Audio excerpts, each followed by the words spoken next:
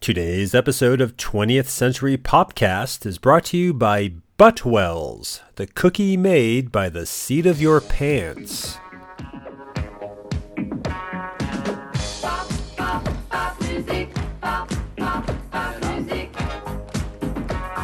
Hey everyone ever, and welcome to 20th Century Popcast, the show where we try to understand the present while living in the past. My name is Tim Blevins, one of the hosts here, and we got a special episode today. Why is it special? Well, I can tell you right now. Something my co-host Bob, who unfortunately is not here today, but something he and I are working on is to set up a Patreon page for this show, for this podcast, 20th Century Popcast. Patreon, if you don't know, is an online crowdfunding platform where you, the fans, can pledge a certain financial donation per month that would help support the production costs and eventual growth of this show. And in exchange, God, I'm having trouble talking. What am I, thrilled, excited, just reading text and spitting on myself? In exchange for these pledges that I mentioned before that weird moment of talking, you would gain access to bonus material, and this material would be exclusive only to the Patreon supporters. Now, we're still in the design phase of the Patreon page, but we are aiming to launch it in November. So what we thought we could do today is give you a little sneak peek glimpse at what some of this bonus content might sound like. So something we will be offering through the Patreon page is a monthly download called Unsolicited Commentary. And what that will be is an MP3 conversation between myself, Bob, and another guest, wherein we talk about and over the length of one of our favorite films. You know, it's like audio commentary on DVDs, and it'll be designed so you can either listen to it on its own or sync it up with your own copy of the film and hear us talk right over it. So today I'm giving you my own take on the 1982 Jim Henson puppet horror, The Dark Crystal. I'll share some thoughts, a little history of the film, and hopefully you can enjoy that. My take? Is that how I phrased it? Sorry, I'll give you my take. Fucking whatever. But so how do you sync it up, this take? How do you make it work with your film? Well, that's quite easy, actually. It's pretty easy as long as you own the film. Just queue up your DVD, VHS, Blu-ray, Laserdisc, or digital download, and hit play and hit pause on that opening very first second of the film. And then on this track, once you hit play on this track, once we get to the commentary, you'll hear the official 6-second countdown of 5 monotone beeps, followed by a higher-pitched 6th beep. After that beep beeps, unpause the movie and my voice should be synced up, give or take a syllable, and it'll be smoother conversation than what I just said. So let's get right into it, as this is a long one. Here comes the episode, and then after the episode, stay tuned just to hear some classic closing commentary from me, Tim Blevins. Oh God, that was awful. So now that I've ruined your podcast intro experience, let's move on to ruining your movie experience.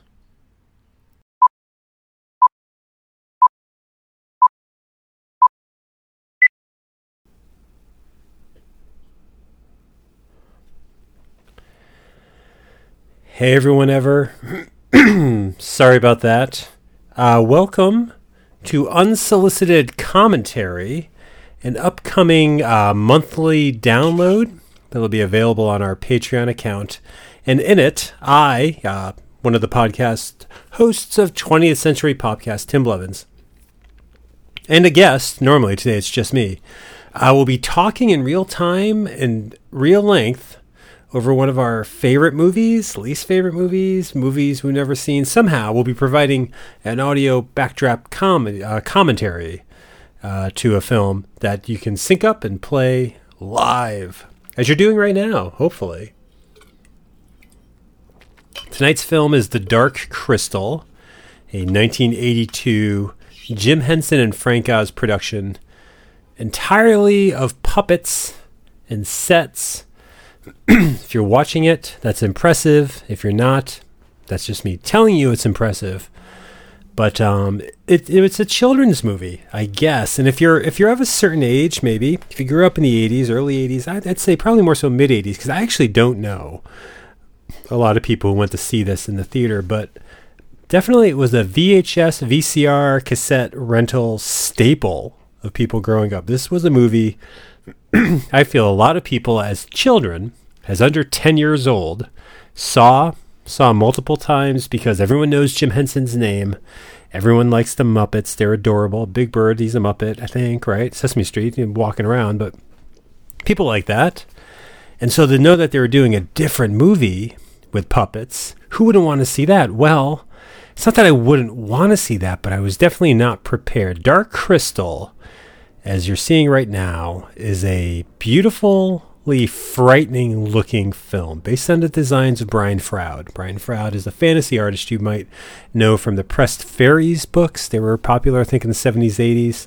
He definitely did the designs for the next Jim Henson movie, Labyrinth, which I think he actually might be more famous for. But Dark Crystal represents the first time anyone is trying to bring any of his drawings to life. And this movie constantly, the backgrounds anyways, do look like drawings, do look like paintings. In fact, and we'll get to the puppets and everything in a minute, but The Dark Crystal, for me as a viewer, for me as someone who experienced it, I first experienced this movie as illustrations.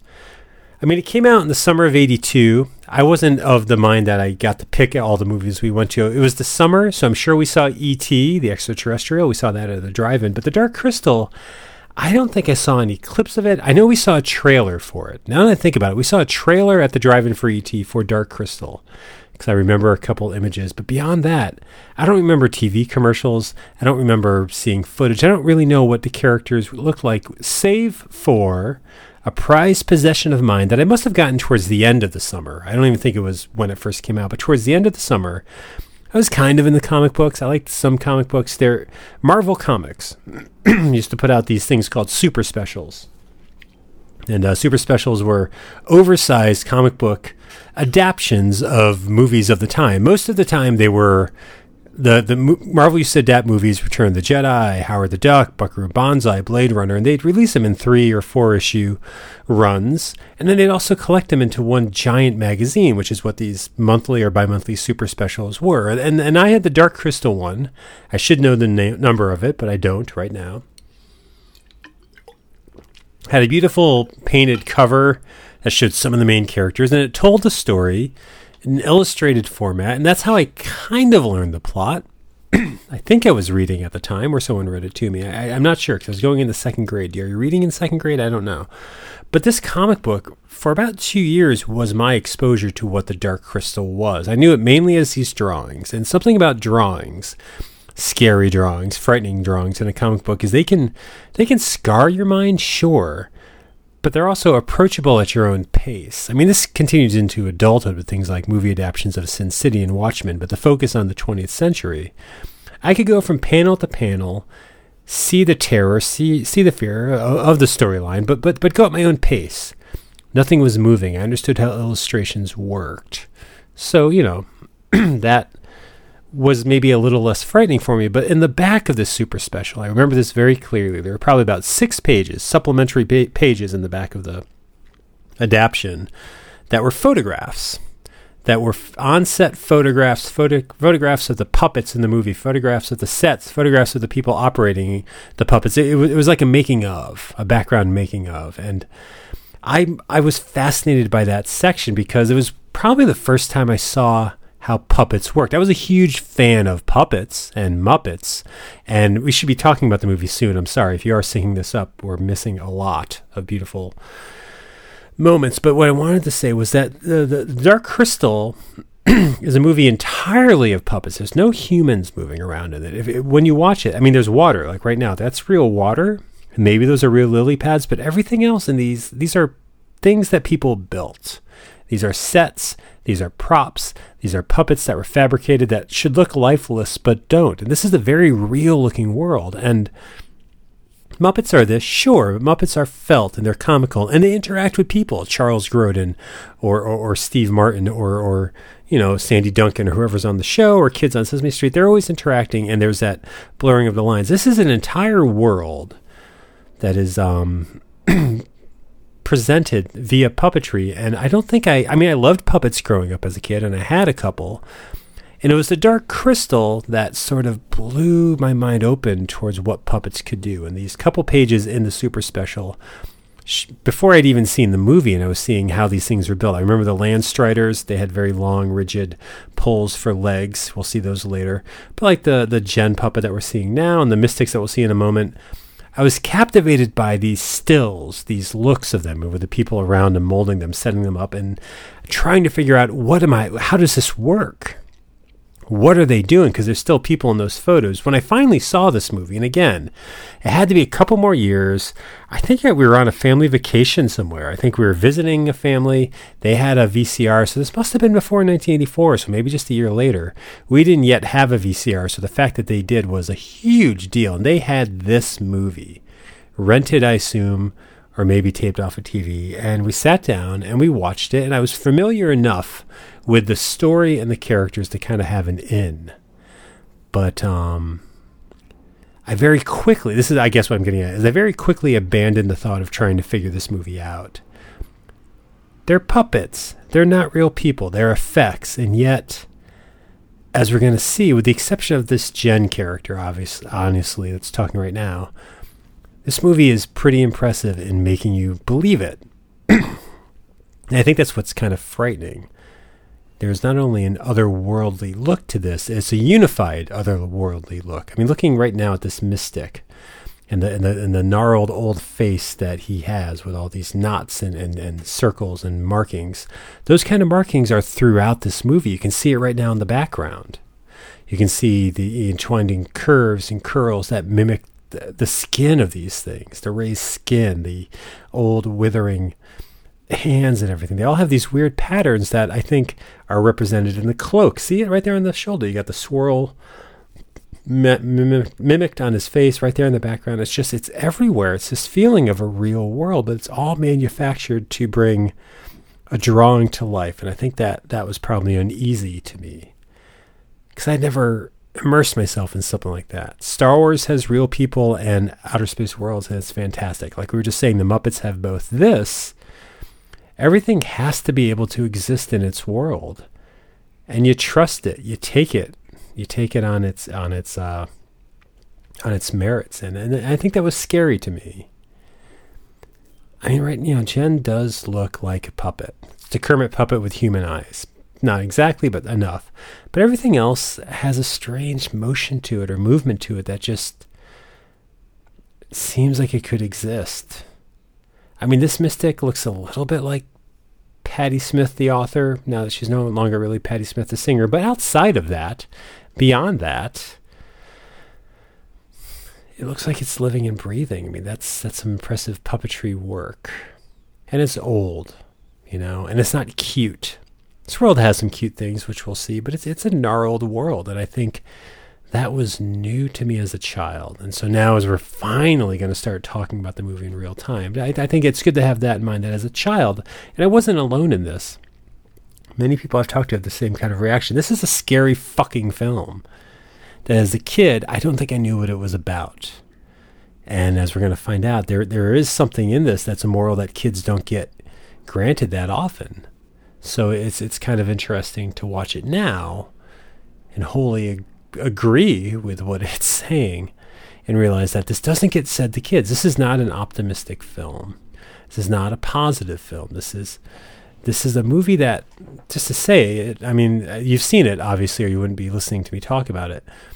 This is a movie that posits the idea that neither absolute good or absolute evil can exist.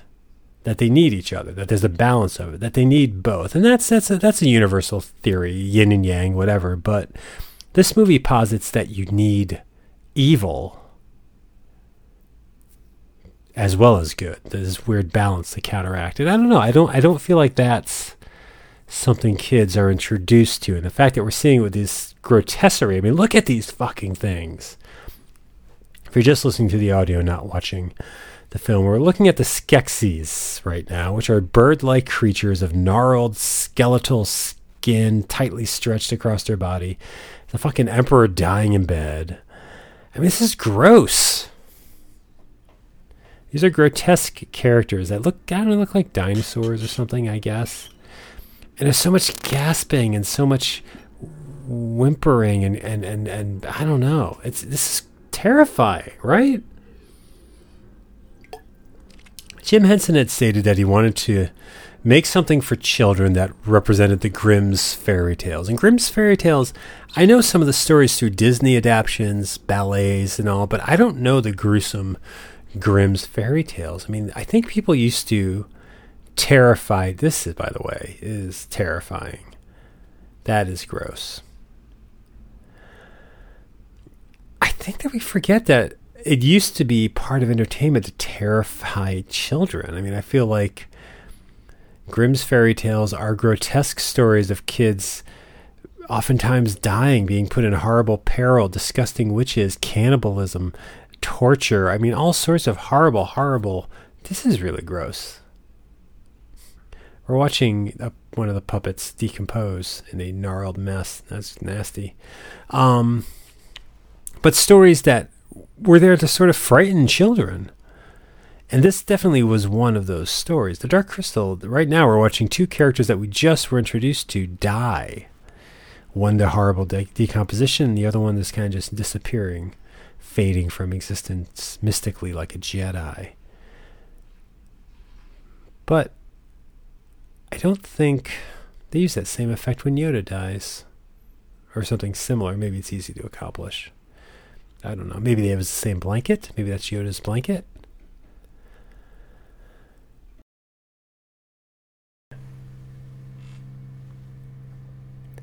That's pretty. They're kind of incorporating their life into the musical score of this film, which is interesting, I think. Look at that. They're beautiful puppets. They're creepy puppets. The Mystics, they're called Urskeks. I'm sorry. Urskeks was the race they're from. There's a lot of backstory to this movie that I don't know if it was in original story notes or if it came from comic books later. But the Mystics are also called Uru, U-R-R-U, I think is how their race is pronounced. We'll get into that later. I mean, that line is meaningful, right? I'm not ready to go alone. I think there is some relation, at least that I had as a kid, to loners on journeys. I don't even know if I was a loner growing up, but Jen in this movie is, as far as he knows, the last of his kind.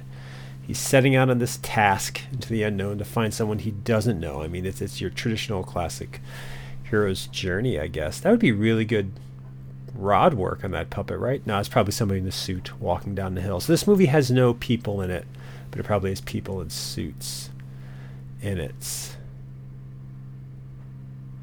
So we're looking at Skeksis here, and the Skeksis, I guess, they're one half of these creatures called Urseks, or Urskeks, I think. They're creatures, they came from another world.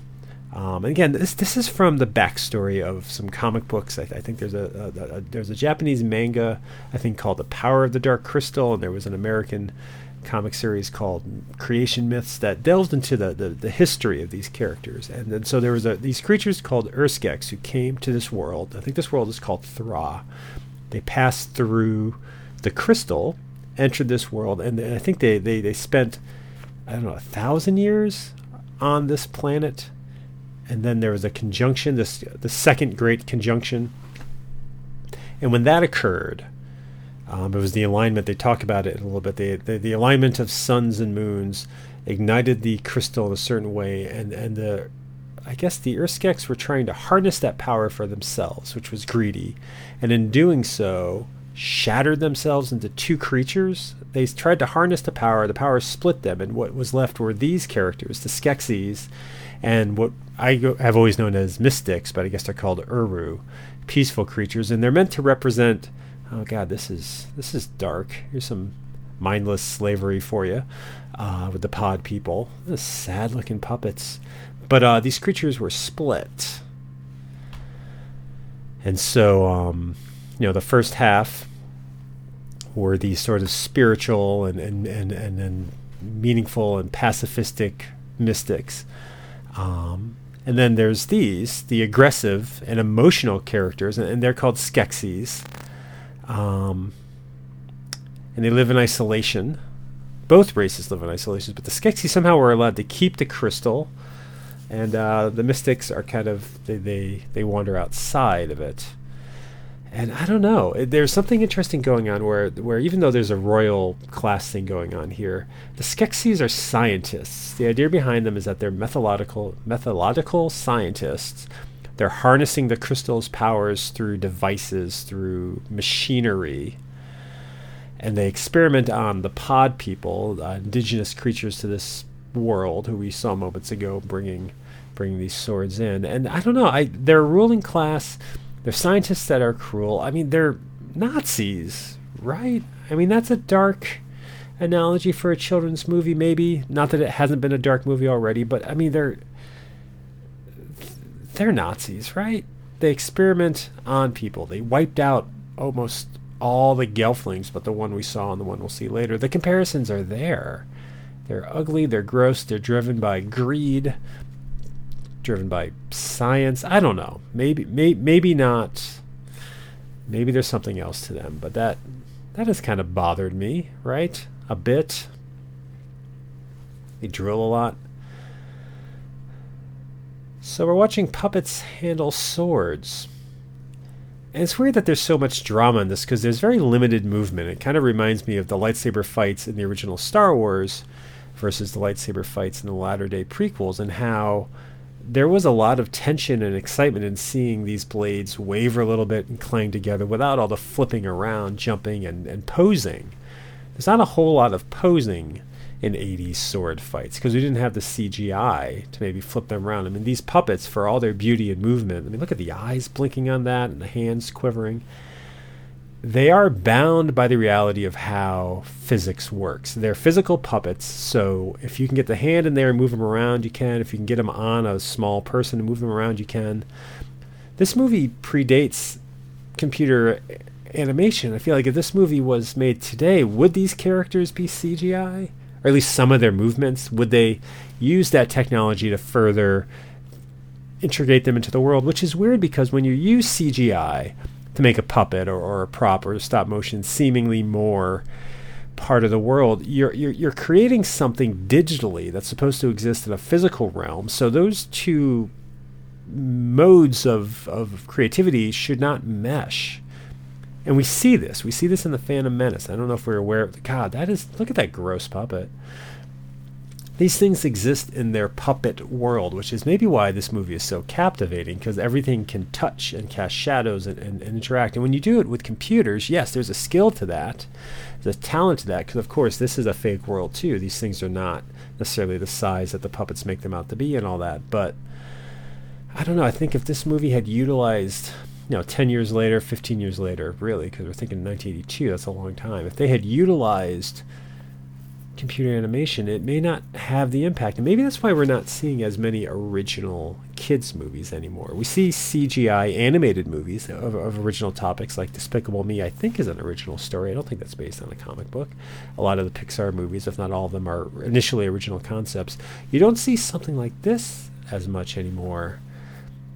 A world built just for the movie. I'm not sure why that is. Maybe it's not as believable. Maybe people don't latch onto it. I don't know. I mean, do kids still watch The Dark Crystal? I know it has its fandom in 20 and 30-year-olds, and myself 40-year-olds, because I grew up with it. But do people show this to their kids? And do they get the fact that, I mean, look at the hair growing on that thing. It looks like Larry David. And Larry David's real. So is that Skeksis, I guess. I guess-ski. There's a lot of voice work and motion work, and it's frightening. I mean, this is a frightening, artsy movie, and I don't know what to compare it to, because honestly, there isn't another kid movie who looks like this. We get Labyrinth 4 years later from this, and it's the same designer, Brian Froud, the illustrator who came up with all these designs, eventually comes up with all the Labyrinth goblins and creatures, but this looks different from Labyrinth. And again, it might be the absence of people. You don't have Jennifer Connelly, and I call them people, but the otherworldly presence of David Bowie, which is at least flesh and blood moving around. You only have puppets with puppets here, so maybe And that's why it looks this way. Nothing else quite looks this way, because I don't know of another thing that did this. This is an example of sound overriding the visual. The Garthams are frightening puppets, but they're made more so by that weird clicking sound. It just makes you think bugs crawling around. Ugh. Nightmares. This movie knows nightmares, and for me, it's exoskeletons. I don't fear bugs, but there is something about that crab-like look. I remember having a nightmare as a child of something like a long worm version of the Garthan kind of crawling around under my bed, and then there was an issue of that was frightening to me and uninteresting, probably, to you. Again, that must be a person in a puppet costume because of the amount of motion it's doing, but it works. I think it's when you see Jen run that it kind of stands out that those motions don't quite match the puppet movement because they're quicker thrilling motions when we run. But I think here, someone in a costume moving slowly, if I'm right, and I think I am, it's believable because puppets move in slow, jerky motions too. God, look at that. This movie allows itself to take its time to just show you the world. We just saw those weird little, look like sea anemones, but they're above ground, kind of moving. Stuff is always moving. There's rarely, well, this shot now is to prove me wrong, there's rarely a shot without movement. There's just all these strange creatures. And a lot of it's this idea of plant life. There's a lot of living plant life, alien-looking plant life on this planet. And crustaceans, which are creatures of the sea, which makes this world feel a lot more isolated because what we're used to, two-legged and four-legged animals are not as prevalent here. So maybe that makes it all the more alien. Okay, and here comes an eyeball in someone's hand. That's disgusting. It's a bloody eyeball. That could very well be out of a cadaver's eyeball, except you can kind of see the plastic around it that makes it work, but it's still kind of a cool effect. I'm talking, of course, about Aughra, I think the most memorable character from this film, partly due to that gross intro where she's holding her own eye. But what a fascinating design this puppet is. What a fascinating character. It's looking at her right now, it's the horns that most fascinate me. I mean, she's this gnarled looking purple creature, but she has ram horns on either side of her head that surprisingly are easy to miss. I think because she has all that other hair in the front that every time I watch this movie, I'm reminded that she has horns. I always forget that she does, but she has this weird goat-looking horn, which makes me think maybe she has goat hooves too from how she moves. But she's old, she's withered. It's just that constant trait of things in this world. It's all ancient, beaten down creatures with the exception of the Gelfling. And it just gives it, I don't know, it gives this history to this world. And there's a lot of backstory to Aughra, not all of which might have been official at the time, but again, it's found its way into those comic book series I was mentioning before, Creation Myths, Legends of the Dark Crystal, and maybe some of it's in the art books. I know there was a Brian Froud book of art for this. There's a making of book, and maybe that goes into it. But according to some of that material, Aughra is the oldest living being on this planet. I think the planet's called Thra. She's older than the Gelflings, she's older than the Mystics and the Skeksis, and part of her appearance, I guess, was that she was badly burnt by the arrival of the Urskeks, that race of creatures I was talking about before. They passed through the crystal during, I guess, the first of what I guess eventually are three great conjunctions. And again, they eventually separated the Mystic and Skeksis, but when they first arrived, she was trying to watch the conjunction. I guess that damaged one of her eyes. She has 3 eyes, is another thing I always forget. God, that machine is beautiful. There's an impressive prop here of showing planets and stars as mechanical balls moving in motion that I'd have no idea how this was designed or maintained. It definitely gives you the impression of complexity. But anyways, Aughra, when she tried to watch the conjunction, I think it blinded at least 2 of her 3 eyes. She got badly burnt, and the Urskeks, when they arrived, God, that word sounds so real. When they arrived, they found her burnt, and they revived her. They rescued one of her good eyes. And they kind of formed a friendship. Aughra is like this Earth Mother, although she's androgynous sort of character, that has always been on this planet, kind of like this goddess character. So she knows the planet. In exchange for the knowledge of this planet, the Urskeks built her this giant machine and built this, what's basically a planetarium, so that she could study the stars. Sort of this idea that they expanded her view of the universe, that there was more beyond the planet, and she educated them on how this planet works. She gives us the backstory here a little bit, at least the backstory that existed in the movie. But again, it's so vague here, which is beautiful. It's using big words that I didn't know as a child, and the characters, races, and all of that. And it gives you the idea that this is an ancient tale that's known. And again, I don't know if that's official Henson backstory or extended fiction after the fact. I like knowing that history of the Urskex and Aughra. I like it now. It gives structure to this world, and it's interesting. But I think something that was fascinating to me as a kid watching this movie was how little of it I actually understood. Aughra lives this lonely life by herself. Jen is the only of his kind of wandering around. Even the number of mystics and Skeksis were limited. There's something to this movie that is all about isolationism, is the word I'm trying to say. And just being isolated from all the knowledge and all the other people. And I think that was important to me. I was an indoor kid. I liked my private time. But I also didn't understand my private time. And, I had great parents. They encouraged me to get outside, play in the sun, join a club. And I wasn't having it. I didn't understand why. And I don't know, I think this movie, at least in exploration, it granted those feelings an output. Just the way she moves. You get the size that she's this old woman of girth. If she's a woman, she's the only one of her kind, I think. She's not a podling, she's not a Skeksis or anything, but she is kind of multi-gendered, which I think was also fascinating to me as a child. She's a woman. It's how she's referred to, and it's her body type. But again, these are alien creatures, so she has some gruff attributes that are sometimes applicable to male gender. It's an interesting character, and I think kids are open to interesting characters. I've remained open to interesting characters, and I think a lot of this movie seeks to challenge child expectations of story, cuteness, and maybe in her case gender, in sort of a 1982 mainstream sort of way.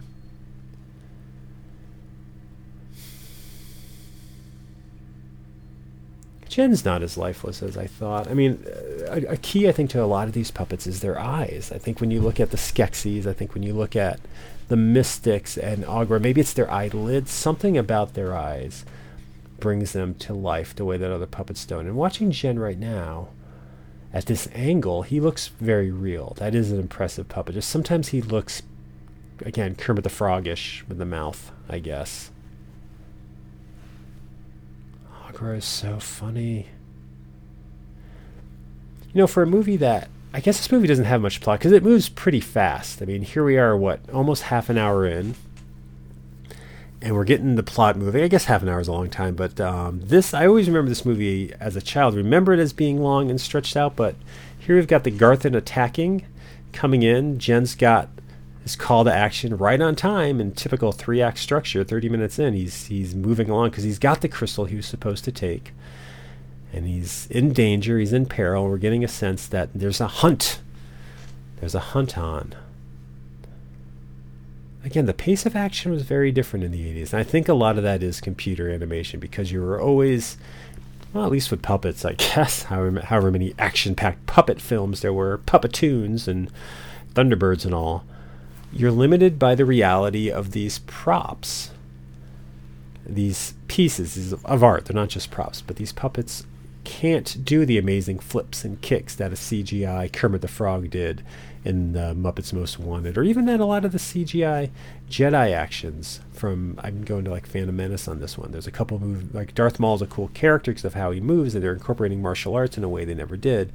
But there are a couple CGI Darth Mauls that do kind of look phony, kind of look fake, and I think in this movie, in this film, you have slower action heightened by music, but also just heightened, I think, again, because it's bizarre characters in peril. That's gruesome. They burnt down her home and were led to believe that she might be dead. She's not, as I ruin it for you. Later in the movie, Aughra is proven to come back, but we don't know a lot of this time. There's an uncertainty to this movie that I was not familiar with. So here we're watching the Mystics being kind of called to action, but that's inherently an interesting aspect to the mystics. They're supposed to be peaceful. They're supposed to be pacifists. And they are, but they refuse to act. They're pacifists in the worst sense that they just sit out their life. This is, I guess, contradicting that because they're on a quest to the castle, but it's like they forever lived in isolation. They knew of the crystal. They knew of its existence, but they never went to get it. They never took any action on their own to thwart the Skeksis, to save the planet. They waited. They waited for Jen. They waited for Jen's actions. And I don't know, there's a comment in there somewhere, and this ties into this theme where I think neither pure good or pure evil can necessarily exist. Because again, they're words and constructs we set up. But the mystics, while heroic, I guess, or at least while the good guys, I don't know if they're heroic. They're sloth a bit. They're sloth-like. They've settled into their quiet life and they refuse to impact the world around them. They live amongst the world, and that's good, but they don't take action to protect it or save it. And I don't know if I got that as a kid. I like getting that now. They refuse to take action. And that's an important attribute. They don't have drive. They don't have determination. They just have their quiet way of life, which I think is representative of splitting this one creature into mystics and Skeksis. It's easy to understand the Skeksis as villains, but I think it's important to remember that the Skeksis are active. They're active in science. They're passionate. They're gluttons, but they live a life of activity. It's not maybe tethered or controlled properly. Not properly, but it doesn't have the guidance of morality or kindness that the mystics have. But then the mystics don't have a drive to really help. They respect, but they don't help. They live amongst the land, but they don't help the land. I think there's a big political message in that I don't know if I got as a child. So much of this movie is just looking at the sets, and I'm fine with that. I'm actually very fine with that. Watch these plants. They're alive. So much of the plant life is alive. I talked over one of the more frightening moments that I love in this movie of this hillside that this creature crawls into, and then the hillside closes because it's a mouth. There's just this idea that everything is living.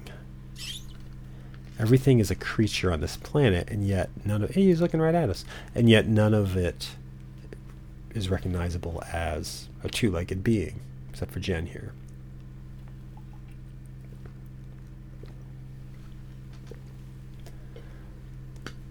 We're about to meet another pretty impressive puppet. First with a jump scare that I'm prepping you for. Maybe a little too early.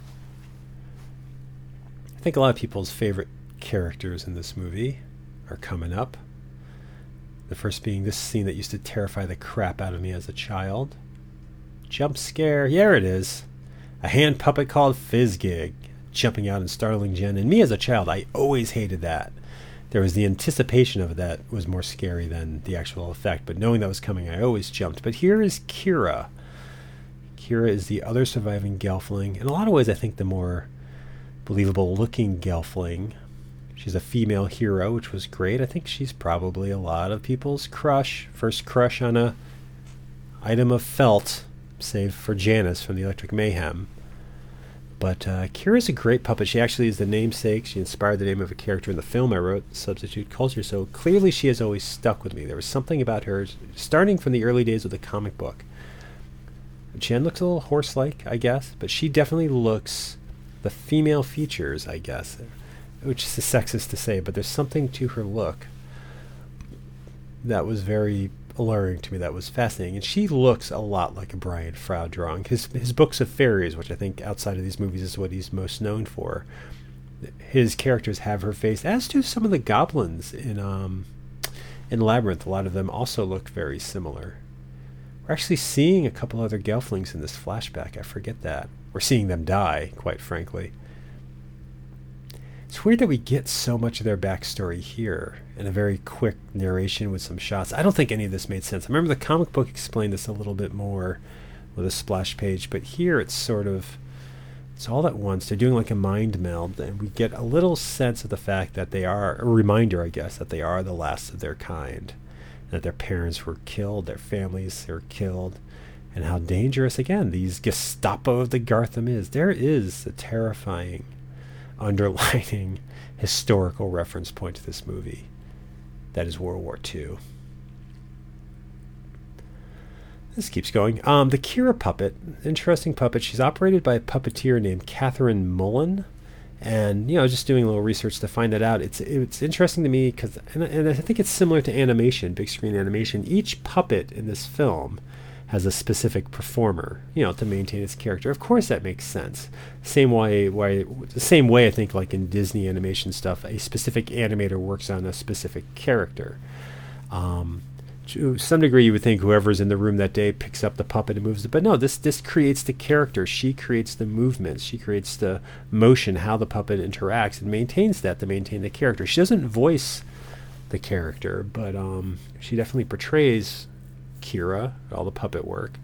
I mentioned her just because she had previously worked on The Muppet Show, but she worked a bit with Frank Oz. Frank Oz, who we all know as Grover's voice, Bert's voice, the director, Yoda's voice.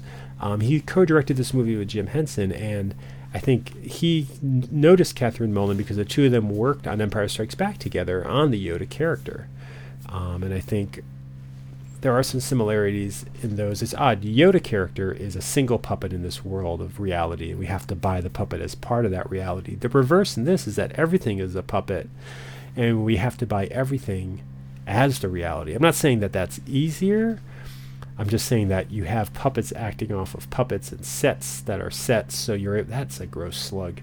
So you're able to sort of, I don't know, they're both huge accomplishments. I don't know why I'm rambling like this. It's strange because I'm not a huge fantasy fan normally, and I would deem this movie fantasy, similar to like Lord of the Rings fantasy or something. Like it's a world of limited technology. You have gears, you have clock gears that operate that device in Aughra's place, and you have the science of these Skeksis here, sort of the crystal with the mirrors that control the pod people. But it's a world that's, it's rolling meadows, the middle of nature. It's swords and sorcery, maybe. I don't know if sorcery is ever mentioned, but it's got that edge to it. I think because of things like Aughra, because of things like the science behind the crystal, and of course because of the puppetry and look of it, I think why Aughra is one of my favorites and why this movie can maintain my attention is it does have this addition of at least astrology and astronomy, and that gives it a bit of I think I just don't like fantasy. I know Star Wars is a fantasy, but it's got spaceships and laser swords and cool characters. That's important. Look at those fake nails. This scene, I think, is supposed to be for laughs. It's how much of a glutton these creatures are. They're eating live creatures. It's a mess. They're royalty, but they got food all over their face. I don't know. The one thing this movie does not have, and I wonder if this works against it because it doesn't have it going for it, is this movie doesn't have much in the way of a sense of humor. Or there's not much. There's humor, but there aren't many jokes.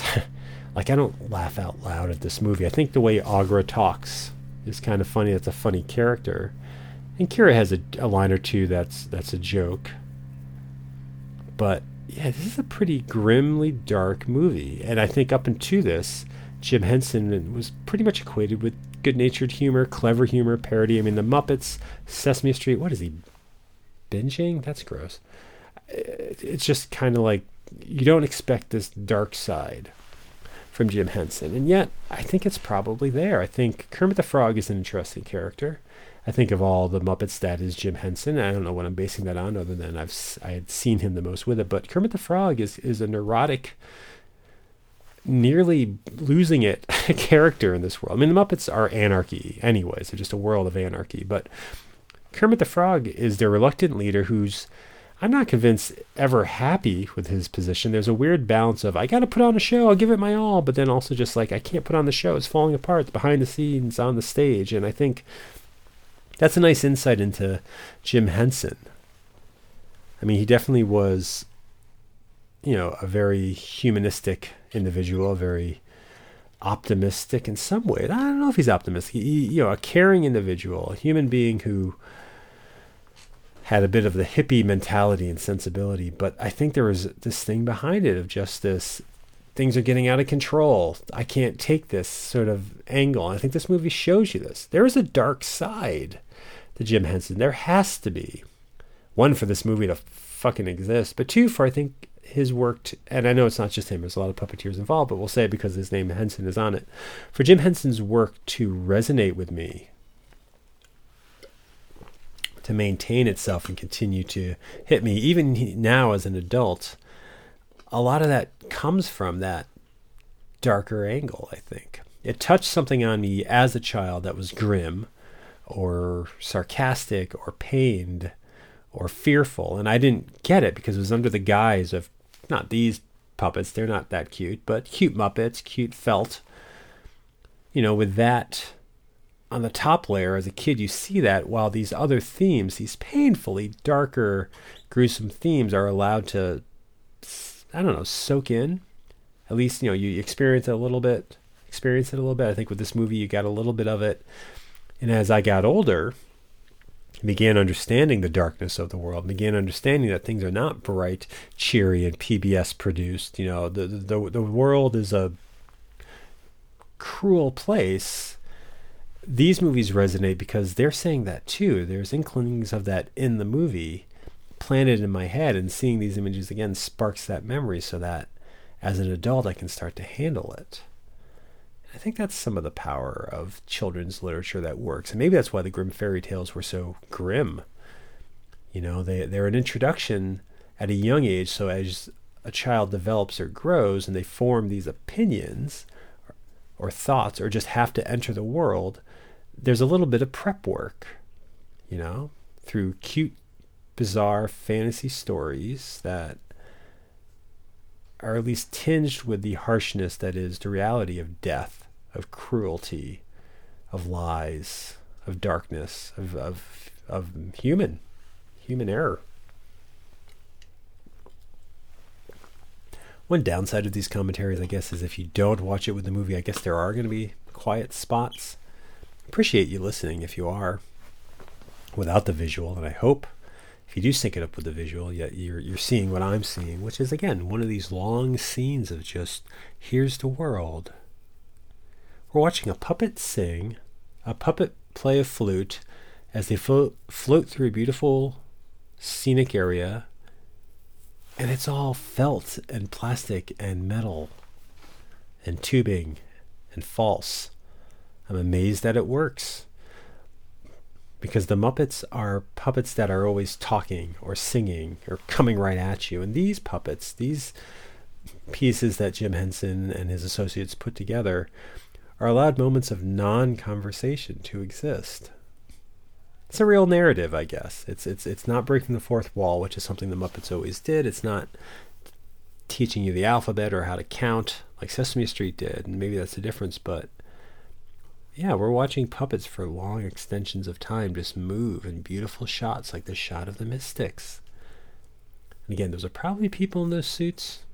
I mean, maybe they're puppets, but I would imagine they're people in giant hulking puppet suits. So the comic book I had, I think, is why I always think this movie is longer than it is, just because of how it's paced. I think it was 3 issues collected into 1 volume. So it had the rise and fall where each storyline would cut. That felt like its self-contained story. Whereas to watch it now, I mean, I think we're halfway through already. And I'm basing this on my memory of the movie itself. Like when they get to Kira's village, which is where they are now, the Pod People village, for a brief moment of really drunken debauchery.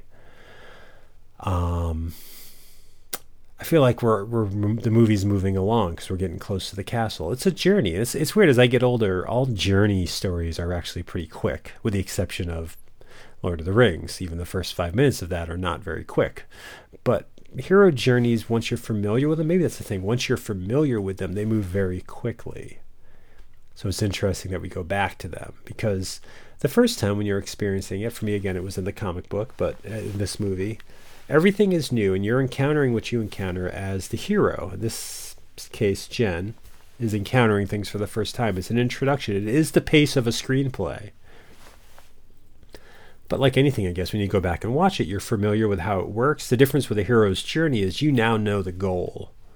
You know what's going to be achieved. You know why the hero's on it. So all the doubt the character has, all the moments of uncertainty, or the moments of introduction to, the sage wizard and the comedian and the gatekeeper, and all just the the power myth, Joseph Campbell stock wording, all of that, which is the structure of screenwriting, when you're unaware of it, is engaging and inviting. And when you are aware of it, I guess it makes a story move a little quicker. It's still interesting, it's still engaging, but it's sort of like that's almost formulaic. Like, you can break this down into that plot. Same plot as Star Wars. The same plot as Transformers the movie. The same plot as Little Shop of Horrors. It's a character who wants to leave their ordinary world for an extraordinary world. The case in this is that this whole world to us is extraordinary. So you had to have Jen exit a valley where he lived all his life, go into the wider world, and then encounter different creatures at different points and different obstacles. And that's the extraordinary world. And you're going through this so that ultimately he can return to his world a hero, if you like my quick 3-sentence explanation of that Power of Myth book that's sitting on the bookshelf in my bedroom. Went to Emerson 4 years with this on VHS. I don't know why I went to college if I could have just gotten that knowledge off of this. And here they are again. Seriously, the Garthen break into scenes. It's repetitive. God, I'm killing this commentary by stuttering. It's repetitive a bit. Like, they broke into Agra's castle while the exposition was still being handed to you, while Jen was still picking out his diamond, his crystal. And this time they break into the pod peoples during a moment where we're allowed to breathe. Like, oh, it's a nice night for the Gelflings. They come in and they tear shit up. No mercy in this film. It's cruel. I am sure pod people are dying here. And we cut back to the mystics, who are again wandering. I guess I know I said earlier they were bystanders. They don't act. They don't take part. And I don't know. They're on their way, the mystics, on their way to the castle because they know what's going to happen. But I'm still not convinced that they want to be anything but spectators or even just part of it. They might believe in the lack of free will in some ways. The mystics believe in prophecy, believe there is a future ahead of them. So therefore they don't have free will. That's sad. Look at that sad frickin' baby puppet all by itself. Scary. I don't know. There's something to the mystics that is very, I don't know. There's something heroic maybe to the Skeksis in that they believe that they can change prophecy. They believe they can change the future. I mean, that's a meaningful thought to have. That's weird when prophecy is at the heart of a hero's story or journey, because it's kind of like it's destined to happen. The Matrix, supposedly, at least in the first one, was destined to happen. Luke Skywalker is destined to happen. And it's sort of like, regardless of what you do, this is Jesus Christ Superstar's plot too. Regardless of what you do, your actions are laid out in front of you, and you're just hitting the points. And so in that sense, the idea of a chosen one in a story, it's kind of a letdown, or it's kind of, I don't know, you don't have, and I don't know if this is always the intention, but you don't have the sense of self. Maybe why as a kid, this is why I wasn't big on Jesus' story and all that. It's just kind of like, where is the humanity and choice to have done these things if you're just a piece in someone else's plan? And that's a philosophical question. That's the oldest philosophical question. Why are we here? Do we have free will? Those are two questions, blah, blah, blah. But I don't know. I guess it's in this movie, because Jen is supposedly destined to do something. But I don't know. I get the idea of a chosen one. It gives immediate importance to your central character, but at the same time, and I don't think I did this as a child, but the takeaway from those stories is it doesn't matter what we do. Everything's already been pre-planned, and we're just moving along like a work day. And I hate my work day. I hate the mechanicalness of counting down to when I have to shower, counting down to when I have to leave for the train, counting down to when I get there early so I can take a walk before work, counting down each hour for the tasks. I mean, it's all so plotted in and mechanical that don't you want to change it up? Don't you want some risk? I don't know. I'm getting off topic here. Appreciate you sticking with it. Maybe it's just because you're watching the film and watching these two puppets sleep. Nothing involves less effort than a puppet sleeping. That's not true. Look at her. Jeez. Well, she's waking up. That's why. I'd like to be the puppeteer who was in charge of sleeping puppets. Or puppets at the morgue. Morgates. similar to Muppets.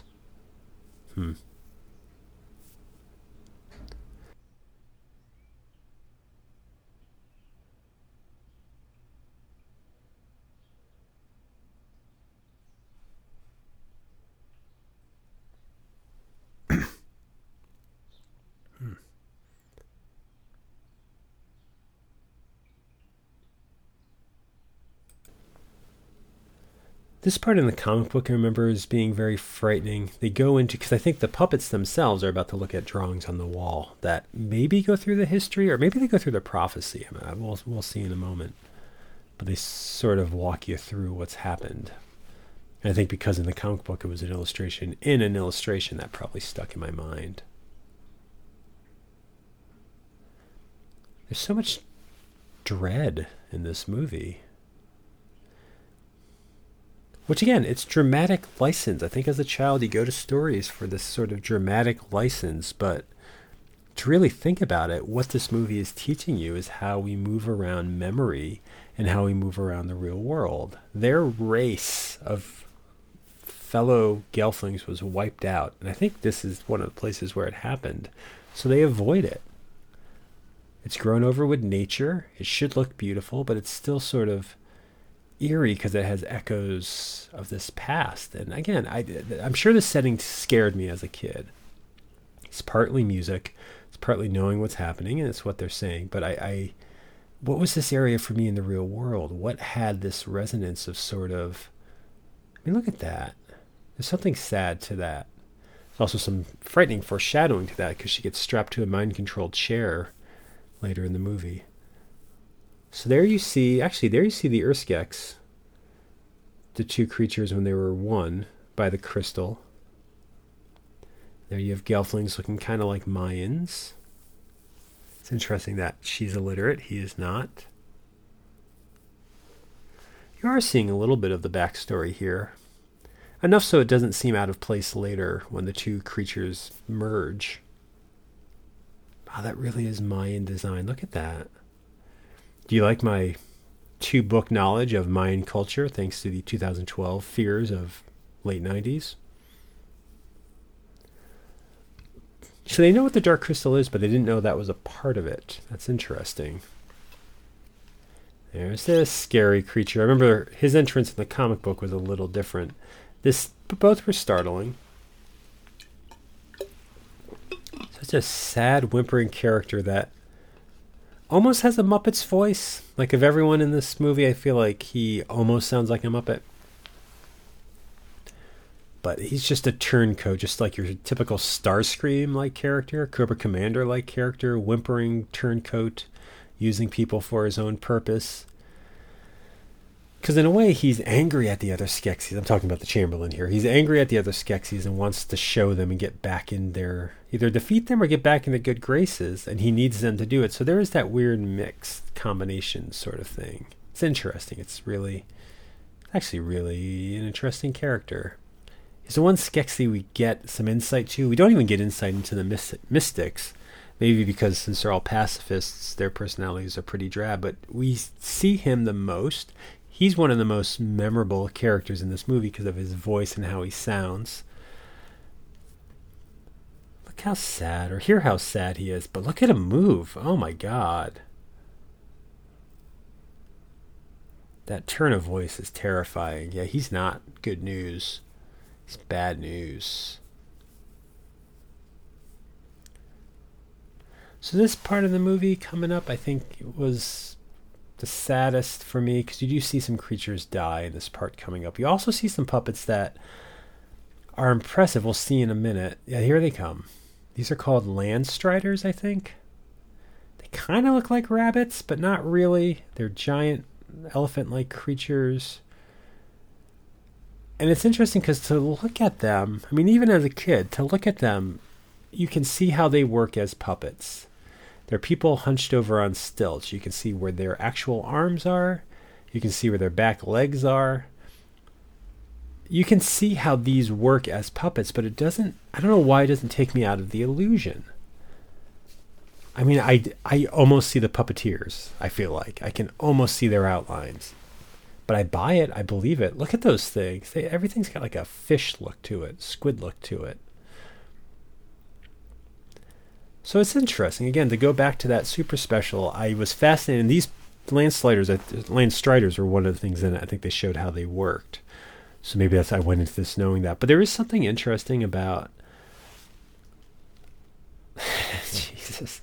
There is something interesting about seeing or knowing how the illusion works, but still buying into it. And that's at the core of the Muppets. I mean, if you ever see clips of Jim Henson and Kermit the Frog on like The Tonight Show, Jim Henson's not a ventriloquist. He's not hiding the fact that he's voicing this character. He's got his hand in the frog, and Kermit the Frog will be talking as a guest. God, I'm moving my hand right now like I got the puppet. And you buy it. You know, you look right into it and you buy it. You want to talk creepy. There's probably been a few, but there was a special I saw as a child, possibly called Muppets on Muppets or something like that.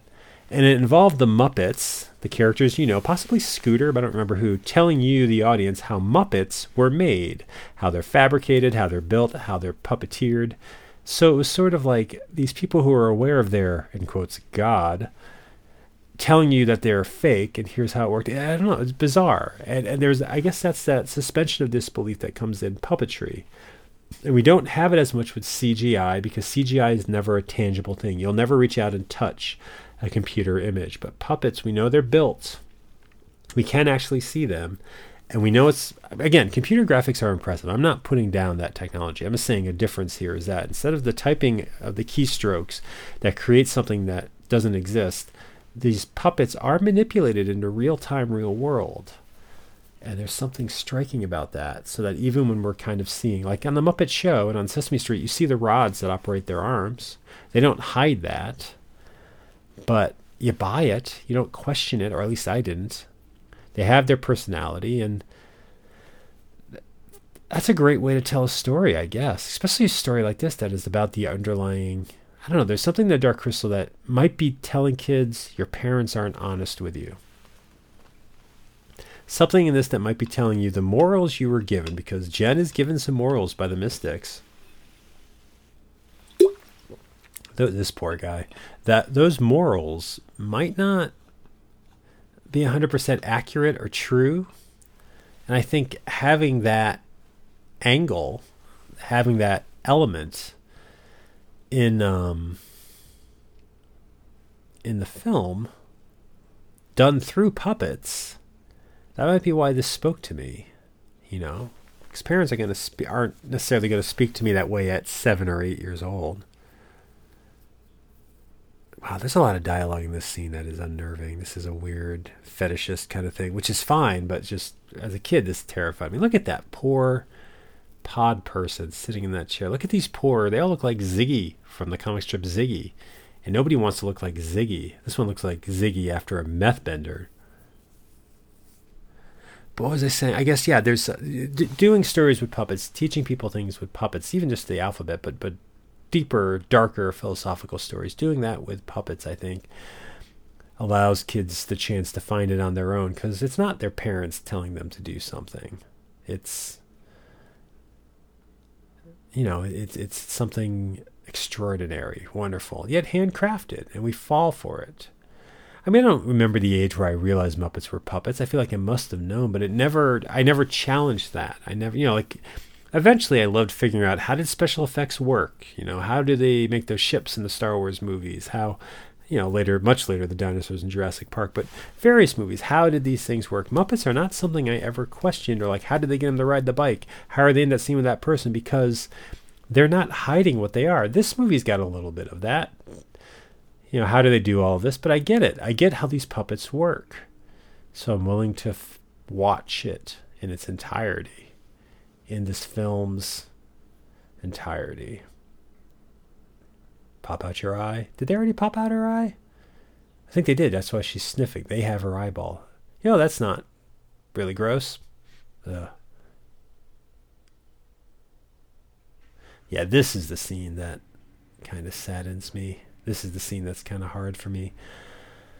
Because those land striders die, or one of them at least dies. No, they both die in horrible deaths. And because they're pack animals. Maybe that's why. It's one of the few examples in this movie of a pack animal. Because for the most part, All the creatures on this planet live on their own, do their own thing. But here, they're kind of beasts of burden. There's a lot of tension in this scene, actually. There's also, that's weird. The one moment of blue screen I can identify from memory, at least in the movie, it was just then, when Jen is on the Landstrider's back with the sky behind him. I have no idea why that's blue screen, because they're filming this with a backdrop or outdoors. All this is either very well lit or they built the set outside. So why was that blue screen? I don't know if it was a last-minute shot or why. It doesn't make sense to me, because this isn't blue screen. That looks pretty impressive. Close cuts here. Avoid seeing blood, maybe. Here it goes. This is sad. So this one squeals as it dies, sacrificing itself to kill this other Garthan. And then this poor one is clamped to bits. This is actually really hard for me to watch right now. This is a rough scene. This is the one moment. This is the darkest moment to me in the movie, and that's hard because they don't come back. I think we see later in the movie that pod people come back, that Skeksis and Mystics can merge, but those Landstriders are dead.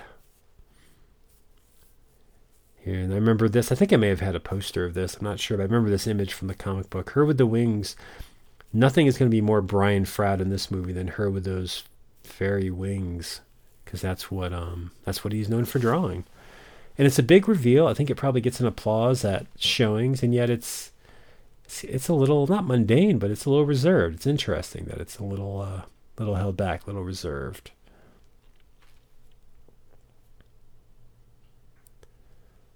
And she uses them again, I think. It's kind of out of left field, but they explain it as a gender issue. Strange little gender issue in this movie. She's a girl, she has wings. Boys don't have wings. It's not the worst lesson. I mean, there's in their world a genetic reason. It's a little strange.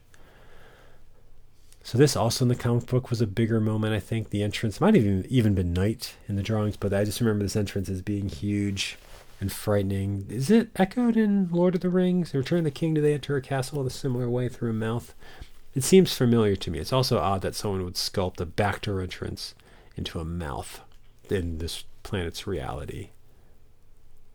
So noisy. That thing is so noisy.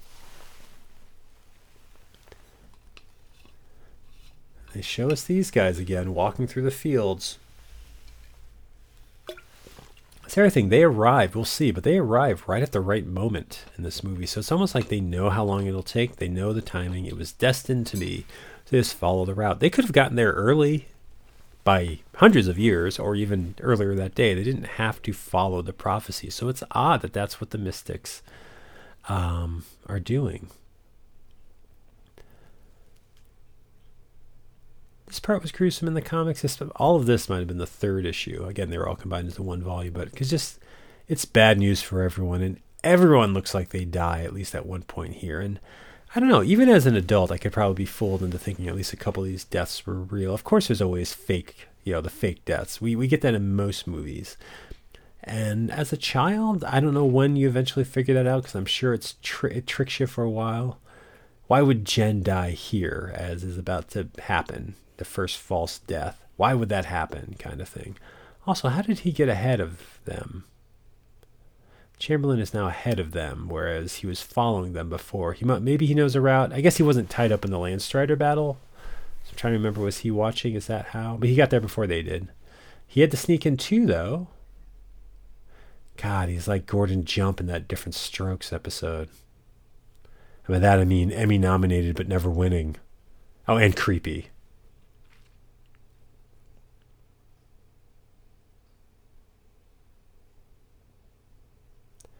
I do like those moments. He gets stabbed in his hand, and we see his brother amongst the mystics also bleeding green blood, I might add.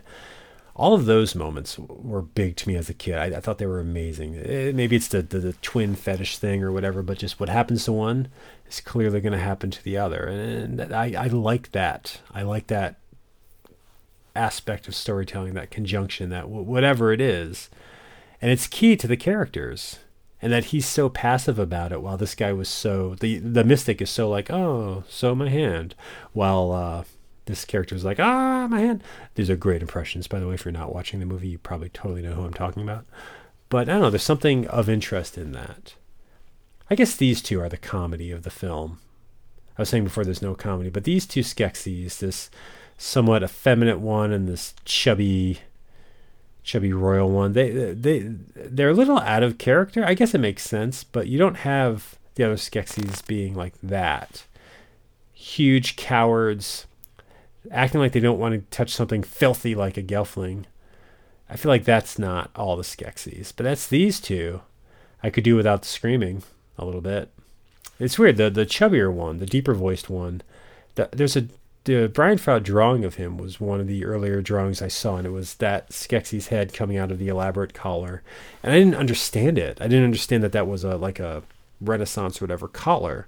I didn't get what I was looking at. They all have them. They have these ornate neck hoods or whatever as part of their clothing. And I don't think I got it as a kid. That one, you can see all of his bones. It's so gross. I just didn't know what it was in the drawings. I'd like to go back and see if I make sense of it now or if they were abstract drawings. I'm not sure. I like that one's voice. That's actually the most human voice in the movie, too, next to Jen's. He doesn't have the gnarled kind of saliva-stoked voice of the other ones. He's sort of the Shadow Stevens of the other Skeksis. Probably hosts the radio program and maybe is the lower right square on their Hollywood Squares. Maybe. Hensonwood Squares. They're creepy, though. Heh. Like that. That one looks very British. I guess they all look British, if that means anything. Sorry, Britain, by the way. There are discussing things that look American, such as our president. Sorry, I'm just taking a sip of water because this is a lot of talking. So yeah, the fake out Jen's alive. And smartly everybody does something. I think that's always good. Fizzgig here is kind of doing something. I think he's helping rescue Jen. He's not just a cute character for no reason. You can notice that in movies when there are characters who serve no function. A couple of years after this, and I've never seen all of it, so I don't know why I'm bringing it up, but Disney released a movie called The Black Cauldron, not The Black Crystal, Black Cauldron in 1985. A similarly very dark children's animated movie based on a series of books. There was a horned king in it, which was this grotesque villain. But there's a I don't know what his name is now. I'm forgetting. There's this furry Gertie, maybe this furry looking character who's like kind of like a dog but bipedal, cute. I think there were stuffed animals of him. Was kind of the mascot, and he's cute. I don't know if he actually does anything in the movie. He might actually die. I have to see the movie before I talk about it in an audio commentary for the Dark Crystal that I'm putting up on Patreon. This is torturous when he starts, he's draining Kira's life essence. And I was scared for this, because in the comic book, this is a terrifying couple pages. She's being bathed in this pink light. She looks so helpless. And I was scared of it as a child, and I would go back to it. I would flip to that page. I was always a little nervous to flip to the page. And then I would look at the drawings, because I don't think I fully understood what was happening. Similar to this now. It's eerie lighting. She's obviously in peril. And it's that weird thing. I think comic books did this a lot. When they put the female character in peril, there's a strange, twisted sort of drama to that. That may not be right. I don't know. Exploitative a bit. It's part of the story here. And she doesn't necessarily just need rescuing. She does things in the context of the story. But in the comic book, I was terrified of those pages. So when this scene came up and I was watching the movie, I think I probably looked away. I don't think I could. Similar to, I think it was the same weekend I saw Clash of the Titans and I couldn't watch the Medusa scenes. I think I had a hard time watching this scene. And it's because of those drawings and how helpless and hurt she looked in those drawings. And it's just the way she's in peril is pretty bad. He looks kind of like Baron Strucker from the Avengers Age of Ultron movie. That's what I'm thinking. And I'm sure you're thinking the same. Why wouldn't you be? So we've got a gruesome death coming up, I think, right? If I'm remembering right. Because the Skeksis are connected to the Mystics, the way this guy dies is too bad for the Mystic, who didn't wish any harm, but it probably accepts his fate nonetheless. There were some cute creatures there. I like that dinosaur puppet. I never noticed that before. I always saw things that were just furry balls rolling around, but there's actually some pretty, you barely see them, animal puppets that are pretty nice. This is a nice scene, actually. Probably was always looking away. A lot of variety of characters that I assume are always like background drawings in the Brian Froud drawings. Now, some of these animals might die too, because they're pushing him into the fire. Please get off, guys. I'd hate to think you go with him when he dies. Okay, so that's how that shuts off. See, there's the science. They have a device built with mirrors.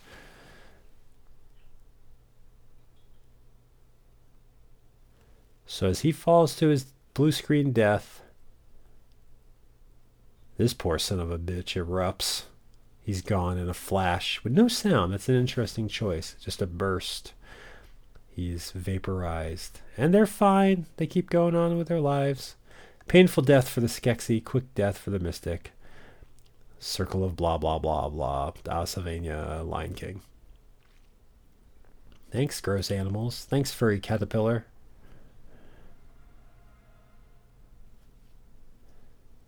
Pretty realistic, Aughra. After having her saved, telling her she's too late. Also, that's an interesting line. She says the Skeksis will have the power over the stars. I don't know if I know that that's the point of the crystal. They want to harness its powers, but power over the stars? They are creatures from another planet, which would make them aliens. In the backstory, the Skeksis and Mystics, the creature they were to begin with, the Urskek or whatever, is from a planet outside of all the other planets. I think it's described as they were exiles too. There was 12 of them maybe initially. They were exiled for experimenting with something or other. I should really read these fucking comic books before I talk about them.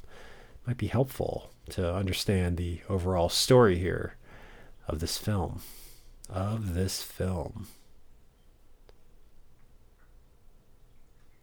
Puppets falling, hard to do.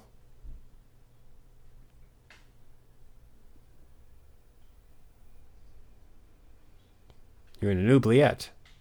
No, you're not. That would be former years in a different movie. But it's like an oubliette. Look for 70s glam stars to show you the way. Some creepy sounds.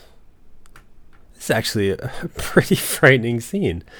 They're using, again, just simple lighting props. Doesn't quite explain why that's how the Garthen look, but it's eerie. This is creepy.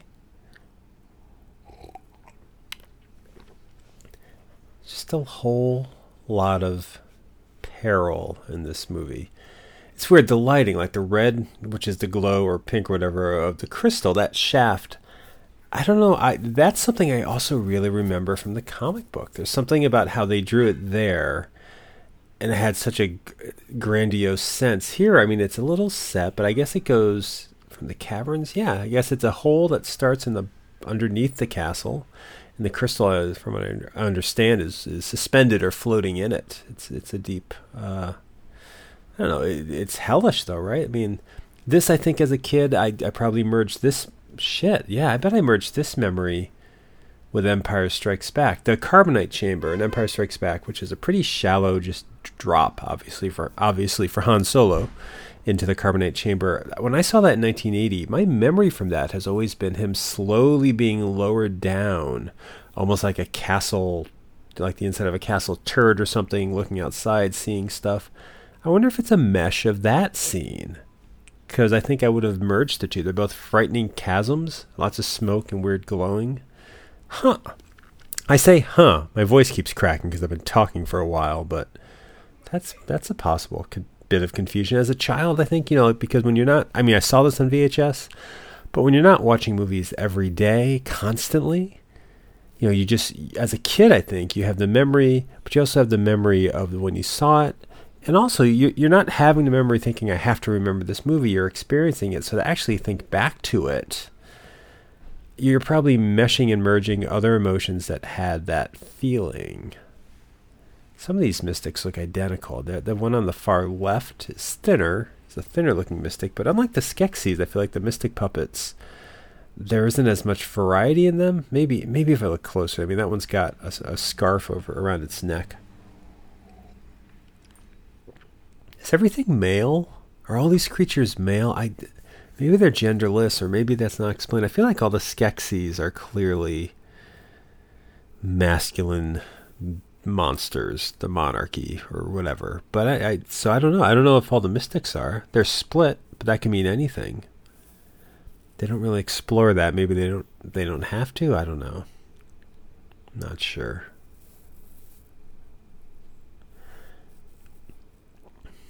Great theme, though.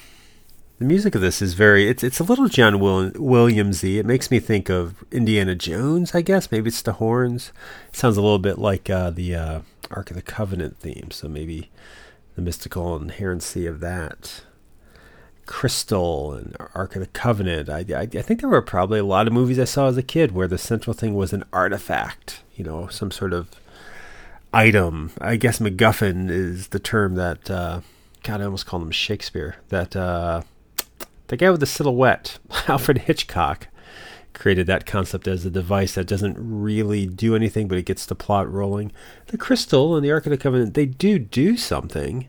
They do something beyond the realms of explanation. There's no definite rationale for what the crystal is, as we'll see in a little bit, or what it's doing. Again, the backstory of these other books make it seem like it's kind of an interdimensional gateway. I think it's what the creatures use to travel to this world. But again, in the movie, it's just sort of a vague, ominous, it's a slab of rock, of glowing rock that looks like it rose up from hell. I'd rather have that idea than a concrete definition, I guess, to how what it is and how it works. I mean, this is definitely a fantasy movie, a mystical movie. It's not science fiction, even though I guess, like we were saying before, by the way, it was me, I was saying, some of these characters are aliens, because I guess they come from another plane, and everything in this movie is alien to us, but it's fantasy, and God, I just don't normally like fantasy, but this movie has gotten me captivated. It's been in my head, since childhood. And it's not that I don't go back and watch it that often. I mean, this is the first time I don't know, I guess the last time I saw this, maybe I saw it on a big, I think I saw a big screening of it at the Brattle Theater, which is a independent art house in Cambridge, Massachusetts. And I think back in 2004, maybe I saw this. So that's 17 years ago. And even growing up, I don't think this is a movie I return to that often. I definitely watched it. I had it on VHS. It's weird that I bought it on a green clamshell VHS sometime in the 90s. I don't think I ever watched that VHS. I mean, I think I had it. I watched, but I don't think I watched it. It's one of those things to have on the shelf because I'm a fan of the Dark Crystal. Of course I want to own it. That tape, by the way, was lost to me along with Annie Hall on VHS and the original 1987 VHS release of Transformers the movie, a tape I had had since 1987 that I watched daily for a while in my life, which was a prized possession of mine. All three of them were in a backpack of mine that was stolen back in, I don't know if it was 2003, maybe 2004. I guess I was taking them all to a friend's house saying, we're going to watch one of these. And much to her benefit, it was stolen, so we didn't have to watch Transformers the movie. But back to this movie, The Dark Crystal. I love how the Skeksis just panic. It's weird. They're frail. They're very frail and just terrified of this little girl, and all they do is call other things to kill for them.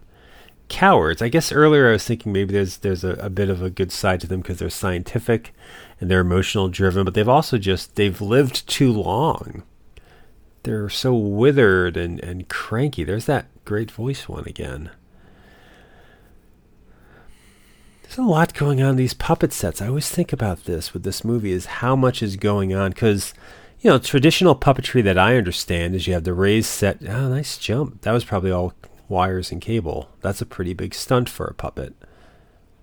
But normally it's a raised platform and people are underneath it walking the puppets on rods. But there's so many angles being shown in this, so many ways where you can see the surroundings that they must have employed a lot of tricks. Some of these are people probably in puppets, in the puppets operating them. Some's probably cable and wire.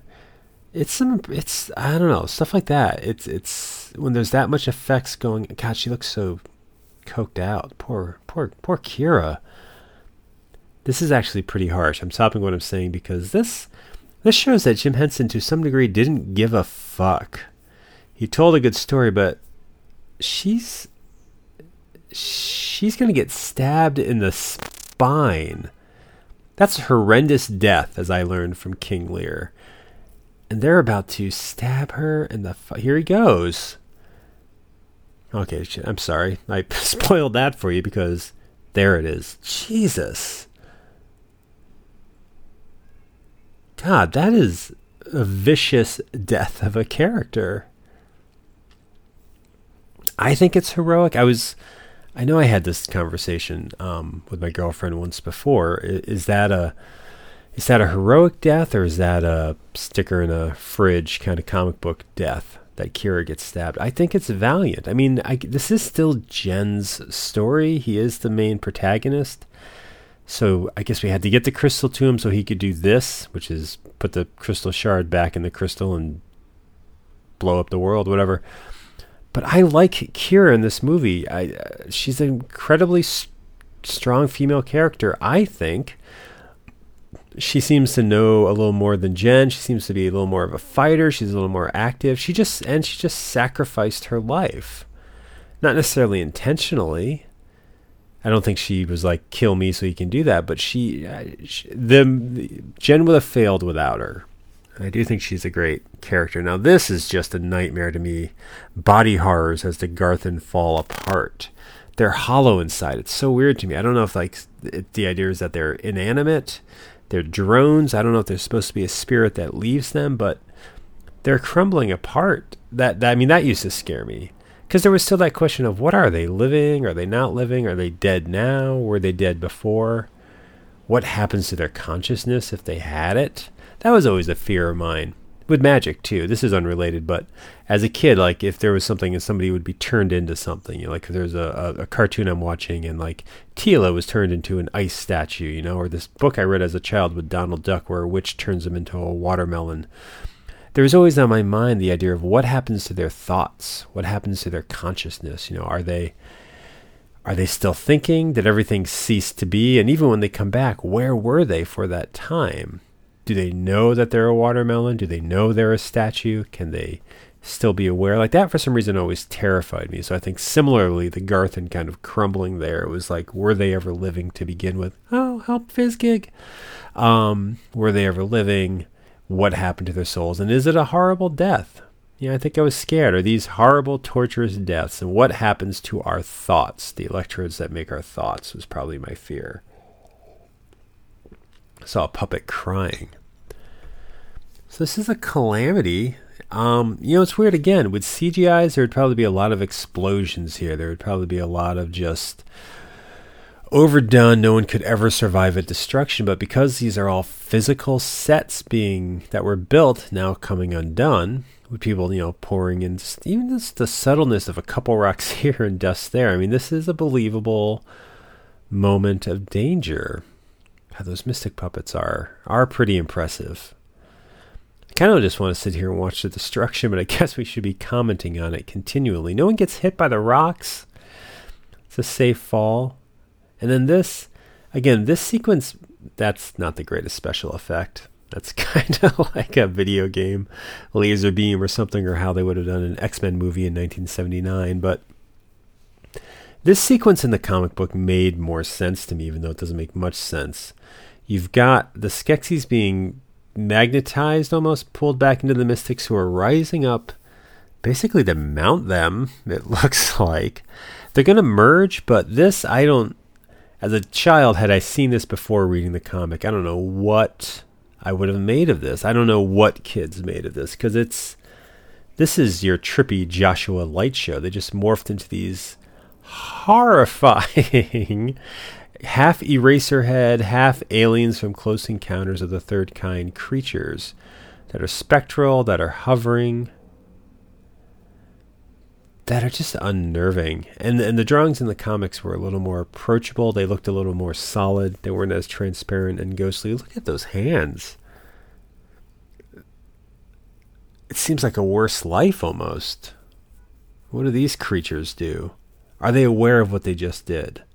Do they know the evil they accomplished as the Skeksis and the blaseness they had as the Mystics? Do they know and feel remorse?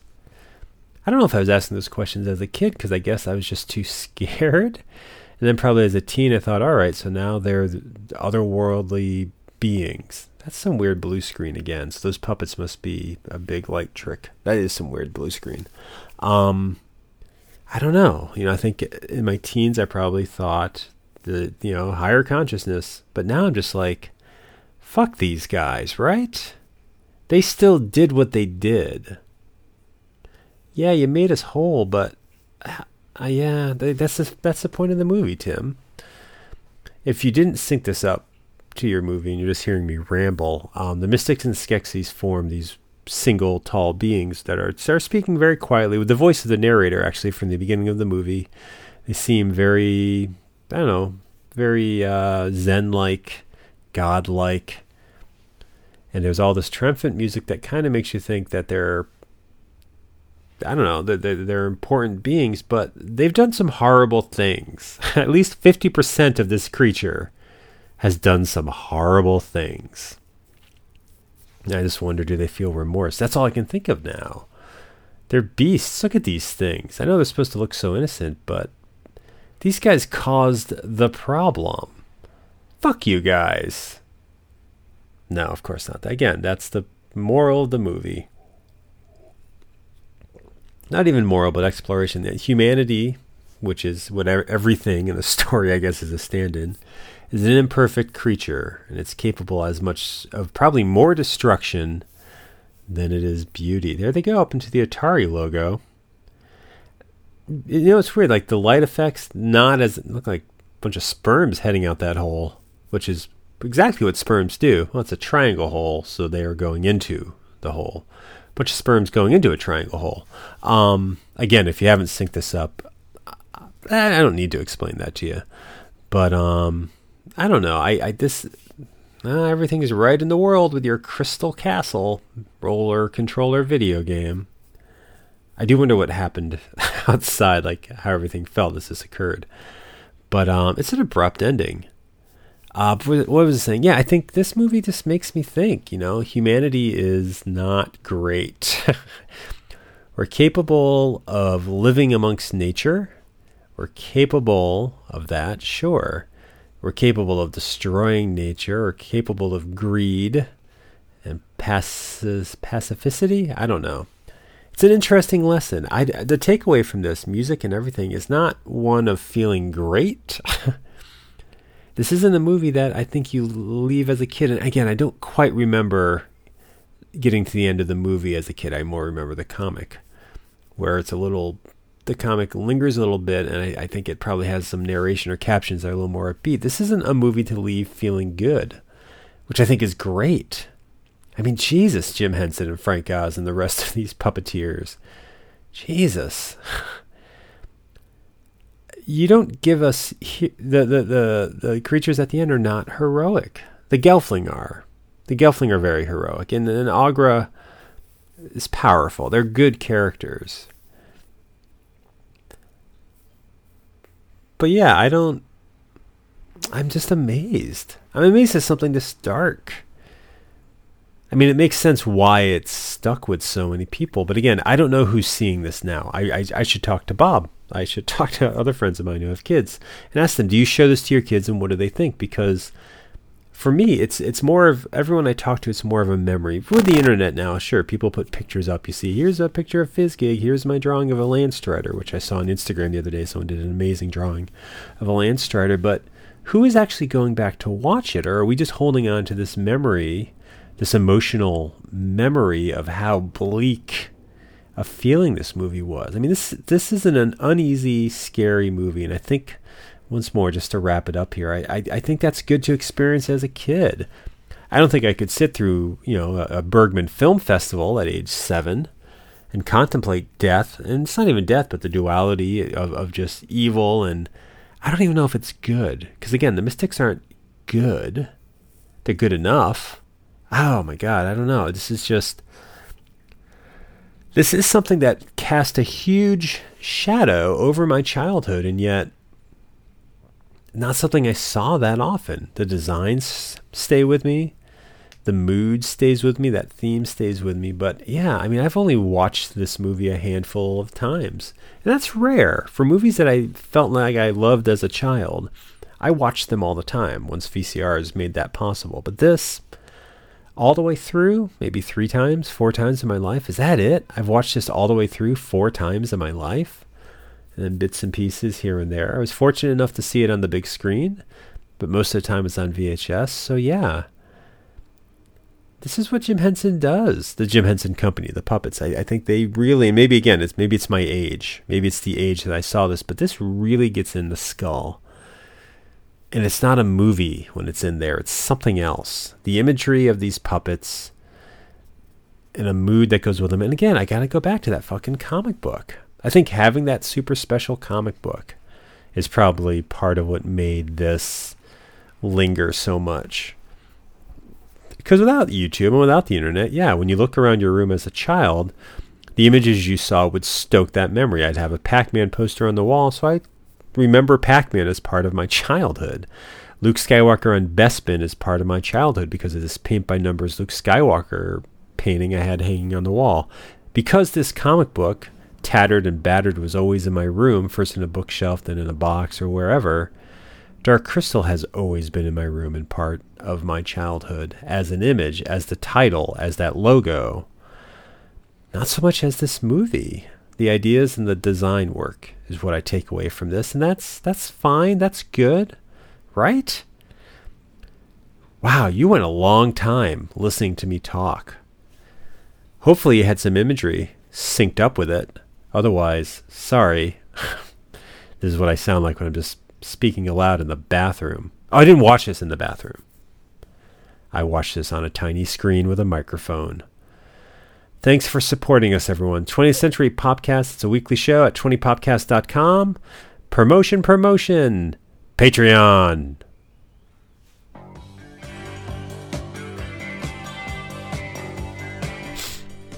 So that was something called The Show. And that was something long. Thanks for listening to it.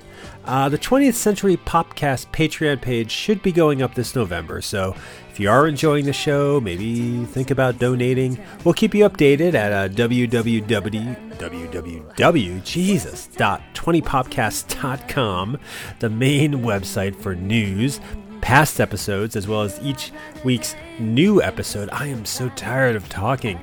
Subscribe to us if you like me being tired of talking on Apple Podcasts. You can subscribe to us on Stitcher now and other Android apps. You can follow me on Twitter at Subcultist. You can follow Bob, my co-host, who wasn't here today, but will be back next week. He's at RH Canning, also on Twitter. And that really is all my voice can say for today. Thank you for listening, everyone. Catchphrase. Common labor by night, by day highbrow. I get my room, I wonder that I sit on the bed.